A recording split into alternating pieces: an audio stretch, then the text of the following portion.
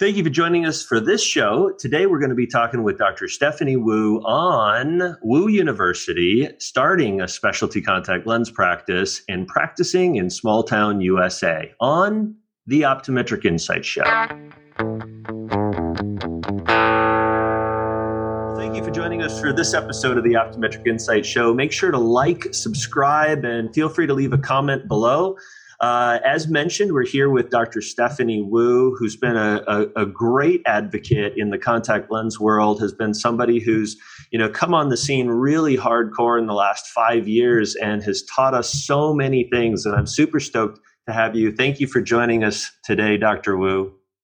Oh, thanks. Thanks, Dr. Kading. And it's just been so fun to just know you as a person, all the years and all the work that you and Mila have been doing for optometry students. And you guys are just awesome people. So it's always fun. Anybody that ever meets you is like, I feel like I've known them forever. I'm like, yeah, they have that effect. My grandfather used to say that a stranger is a friend I haven't met. And so it's kind of a good philosophy to live by, right? Everything makes so much more sense now. Yeah. Well, being the famous person that you've become in the eye care world, one of the things that I love about you is you're very approachable. And, after a lecture, I know that a lot of people like to come up and talk with you. And so, I want to throw that out there to any of our listeners that if they ever see you in person, I think you would probably welcome them to feel free to come and ask you questions and talk with you about your experience. Oh, absolutely. And I think that, and Dave, being in the industry, that contact lens people are super approachable and friendly. Yeah. And that's something that really drew me to optometry residency, going into cornea and contact lenses, is because, oh my gosh, these people are really, really, they're very helpful. They're very approachable. And that was something that was very appealing to me. And I just want to pass that on to any students or any doctors that have questions. Education is my passion. Yeah. So I thought during this episode that we'd get to know you a little bit. Dr. Wu has really gone through a really, really incredible journey in a short career so far. As many of our listeners are entering into practice or have recently been in practice, it's really cool to hear different journeys that people have been through. So why don't you tell us a little bit about your education, where you went to school, residency, and so forth? Sure. So I went to the University of Arizona for college, and that's in Tucson, Arizona. And during that time, I actually thought I was going to be a teacher. So all of my studies were involved in biology, chemistry, and I was going to be a science teacher. And then I did my student teaching during my senior year of college. And I was like, oh my gosh, this is these 7th grade science kids. I think I had a different idea in my head of what being a teacher was. So I decided that I was going to do something else. And that's when I started shadowing a bunch of medical careers. So I shadowed a lot of different things, and I ended up really loving optometry after shadowing my hometown optometrist, who's taken care of me since I was in 2nd grade. Yeah. And it was cool because he did so many other things. I always thought optometrists did glasses and contacts only. Right. But when I shadowed him, I was like, whoa, he's treating dry eye. He's taking metal out of people's eyeballs. He's seeing these really weird, bloody spots on the back of the eye and showing the patient. I'm like, this is way more than I thought it was. Yeah. So then, went to SECO. Now it's called Ketchum in Southern California. And then I did my cornea and contact lens residency in St. Louis, Missouri. And after your residency, you really haven't kept touch with the people in your residency, right? There wasn't really involvement in your wedding or anything with any of those people. Yeah. So something that really cool that came out of the residency is I have remained such great friends with one of my mentors and a lot of people's mentors, Dr. Ed Bennett. Right. He actually officiated our wedding. I think that's so cool. 2 years ago. So it's amazing. Yeah. That is awesome. That is awesome. I think, going back to what we were talking about with friends, Ed Bennett is a friend of everybody. He's just such a great person as a human being, and such a great educator as well, that we've all so valued and benefited from. So following residency, what was the path like? Were you thinking about going into practice? Were you thinking about teaching? Like, what was the drive to do a residency? And then what was the thought afterwards? Yeah, so great question. So there were two thoughts in my mind. The educator inside of me, somebody that's always wanted to be a teacher, that was always incredibly important. And I actually started lecturing right away after residency because I was involved in a lot of studies with scleral lenses. And so I started lecturing for some of those companies that I was involved with because I was very, very experienced with the product and the design. Yep. And got to teach other doctors how to fit the lens. So that was kind of something that I knew I wanted to continue doing. And then when I completed my residency, because I was on this thing called the WICHE grant, it's for Western optometry school states. So the state of Arizona paid for half of my tuition during optometry school. But the stipulation is you have to go back to the state you're from. So I always knew, I'm doing my residency in Missouri, but I have to go back to Arizona for at least 4 years. And at that time, I didn't have any expectations of kind of what I was going to do. So I thought, well, I could try to find something in specialty lenses, maybe in like Phoenix or Tucson, because those are the biggest cities in Arizona. Yeah. But then I ended up just saying, you know what, I'm just going to go back to my hometown, live with my dad, pay off my student loan debt, and just crush it out for the next 4 years. And then after that, I'm free. I can do whatever I want. But then after about 2 years of working with my hometown optometrist who ended up hiring me, I ended up loving it and asking him if I could partner in somehow. And then we ended up becoming partners. Yeah, that's incredible that it came full circle and you ended up back at that practice. But, going back after doing a residency, after already having done research, did you feel that you were compromising your specialty? You're going to an area that's not a big city, kind of, not that where you were living was a small town, but it wasn't really big. And so did you kind of feel like, oh, I'm not going to get to do all my specialty? And was that kind of something that, ended up happening, or did you end up getting to do your specialty?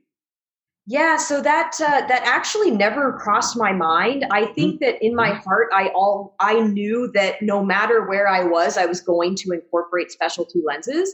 So I never had that thought in my brain of, well, you know what, I'm going to be joining this practice that has absolutely zero specialty contacts, and I just looked at it as more of like a challenge or an opportunity to say, hey, this is something that is not offered, and I could be the first one. And I'm going to figure out how to incorporate this into this practice. So I guess I kind of looked at it more like an opportunity more than like, oh, shucks, I'm not going to be able to do it. I just said, I'm going for it.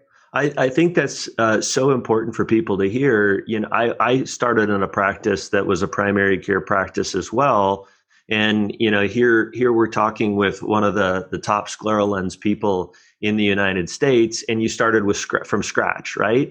I think a lot of times when I talk with students or young grads, they're like, oh, I have to go work with an ophthalmologist to be able to get corneas that need help, or I have to go, into a big city in order to get that experience. And I think you're a prime example of somebody who didn't have to do that, right?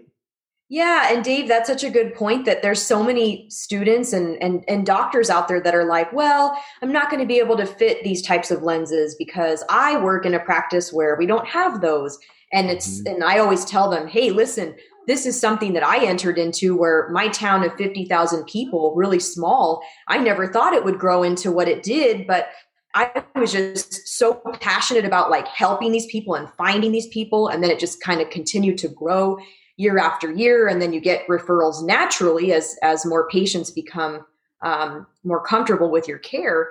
So it just ends up evolving into this bigger thing. And so that's always my my advice to doctors who want to incorporate specialty lenses into practice is it is absolutely possible. And don't let that stop you if you're not in a practice setting that already does it, you can do this. Yeah. A town of 50,000 people, you should have 25 keratoconus patients if the statistics are right? And you had way more than that. And people would come from outside the realm of that. But I think statistically, we know that it's far more than 1 in 2,000 people that have keratoconus. And we've kind of come to realize that. Mila also has an incredible story with that, as he entered a town of, I think it's less than 10,000 people. And, there were already like 3 or 4, maybe 5 optometry practices in the city and in the town. And so, he shouldn't go there because it's oversaturated. And I think, as many of you know, Mila has a very successful practice and has done very well for himself. And, optometry is not something that you can't do in smaller towns or even a specialty in a smaller community, like you've kind of pointed out. So are you still at that practice? Is that still what's going on? You became an owner, I assume. And then what was the journey for the last couple of years in ownership? Yeah, so I owned the practice with my partner and at the time, and going through life and going through your career, and kind of sometimes you take those moments and you step back and kind of evaluate things. And in my current practice, I had 3 locations. 2 of them were satellite offices that took an hour or 2 hours to drive to, and I was doing that every day, waking up 5 a.m. with the time change, got to get there by 8, then see patients all day. And a typical schedule for me is like 30 to 50 patients, and then come home. And so after doing that for like almost 10 years, I just kind of thought, do I see myself doing this forever? Is this something that I really want to do? And then I just kind of actually asked a lot of friends that do a lot of specialty lenses, kind of picked their brain. And so I just thought, you know what, I'm just going to think about this. And if I had the perfect practice that I would love showing up to, no money aside, who cares? Let's just pretend money's not a factor. What would I truly get excited about and passionate about, where it's like I would just enjoy that day? Right. So a few things came to mind. Of course, specialty lenses came to mind. The days that I have a huge packed schedule of specialty lenses were always the days that I was so excited about and passionate about. Yeah. And the things that didn't excite me were like optical. Owning and managing an optical is a lot, and there's some people that absolutely love it. Yeah. I am not one of those people, and I have no shame in saying, you know what, this is not something I enjoy managing. I'm not super excited about glasses. Contacts are where I want to be. Mm-hmm. And so I thought about, well, if I'm going to just do specialty lenses, I really need to get to a bigger market. Just like you said, Dave, if you have a smaller town, you probably have limited people that need specialty lenses. So you do kind of cap out at some point without getting people kind of coming from all over. And so my vision was, I'm going to have this specialty clinic. And so I needed it to be in a big city. And that was going to be better for my lecturing career too, because I could be closer to a big airport. My hometown, the closest airport was 2.5 hours away. So anytime I would go lecture or speak, I would have to drive a significant amount of time and take a lot of time out of the practice. So it just made sense to move to a bigger town, get to a bigger city. And that's kind of why I landed in Las Vegas. Yeah. So you've been in Las Vegas for how long? And was it that you bought a practice, or you just started from cold? Yep. I've been here for a little over a year now. My first patient was actually after the GSLS meeting last year, which is in January. And it was during that meeting on a Saturday that one of the corneal surgeons called me, and he's like, "Are you seeing patients yet?" And I was like, well, the clinic has equipment, but there's no furniture and there's nothing. Like, I was sitting on a cardboard box to see this patient. but he was like, he wants to come in, he wants to see you, and before he goes back home and flies back home. And I'm like, oh my gosh, this is a huge opportunity. I have to take it. So went to the office on a Saturday, saw the patient, and that was my first patient. I think that was your first one on a cardboard box. I mean, how true to being an owner is that? It's like, it doesn't, whatever it takes, right? That's awesome. Whatever it takes. Cool. Just Very like cool. Said. So obviously your first year was a little rough because of COVID, but tell me a little bit about your practice. Is it just one exam room, or do you have equipment? Like, what have you put together to make this scleral lens, specialty contact lens, specialty soft lens practice that it is today? Yeah, so I knew in my vision that it was only going to be specialty contacts. And for a while I debated on taking insurance. Okay. But the problem with that is when you take vision insurance, you have to also practice primary care, which I decided I didn't want to do because that was a way for me to generate more referrals, to gain trust with the doctors in the community. And you have to have an optical of at least like 200 frames. Right. So, and for me, having this big commitment to, I do not want to have an optical, and it's absolutely out of the question. It just was an easy answer of, well, I have to do it without insurance. And that was very scary, of course, because most, like 90% or however many percent of eye doctors accept insurance. And so that was a big risk. Opening up a new practice cold was already a risk. Right. Doing just a niche of just specialty lenses is a risk. And then third, doing no insurance is a huge risk. But Dave, it was really, my husband and I we sat there and talked about it for a while before we pulled the trigger on all this. Mm-hmm. And we said, you know what? He was like, are you going to look back in 5 years? And if somebody else did this, started up a specialty lens clinic in Las Vegas, what would you say? And I'm like, I would be kicking myself. I would be so upset. And I would say that should have been me. Yeah. And so that's where we just said, we're doing it. Better do it. That's awesome. So what does the clinic look like now? What does your schedule look like 1 year in? And what are the patients like, the referral base and so forth? And obviously slowed down because of COVID, but already 1 year in, what is it looking like? Yeah, so most of the clinic is from referrals from other doctors in the area, ophthalmologists and optometrists, mostly very complicated cases, very advanced keratoconus, corneal transplants, people with significant scarring, Sjogren's, severe ocular surface disease. So some of these cases that a typical optometrist may not be comfortable handling, or maybe they don't have the tools and equipment that we have to manage these really, really complicated cases. Mm-hmm. So that's where most of the referrals are coming from. We do get a few random people that have found us on social media or our website. We do post a lot of content to try to educate patients about their disease and about the different options they have. And so for me, I see patients 3 days a week, mm-hmm. and I do the initial consult and the fitting. And then I have an associate doctor that kind of fell into my lap, and she does all of the defense, the training, and most of the follow-up care, unless it's something real complicated, and then she'll send them back to me if it's something she's not comfortable handling. Sure. So that's kind of where we're at now. Very cool. Very cool. So you're only working 3 days a week. So are you just sitting by the pool the rest of the time, or are you finding other educational initiatives to be involved in, or something else? Yeah, that I kind of wish I was just kind of by the pool doing nothing. But you wouldn't love that long term, right? Yeah, of course we all would, right? But I have too much stuff in my brain that I'm getting out there. So I actually started a new company, and this all came to be during COVID when we were sitting around thinking about what to do, and a lot of ideas came to a lot of doctors during this time. And so I ended up launching Woo University, which was actually Craig Norman's tagline. He was like, this would be a good name for it, after I kind of explained what I wanted to do.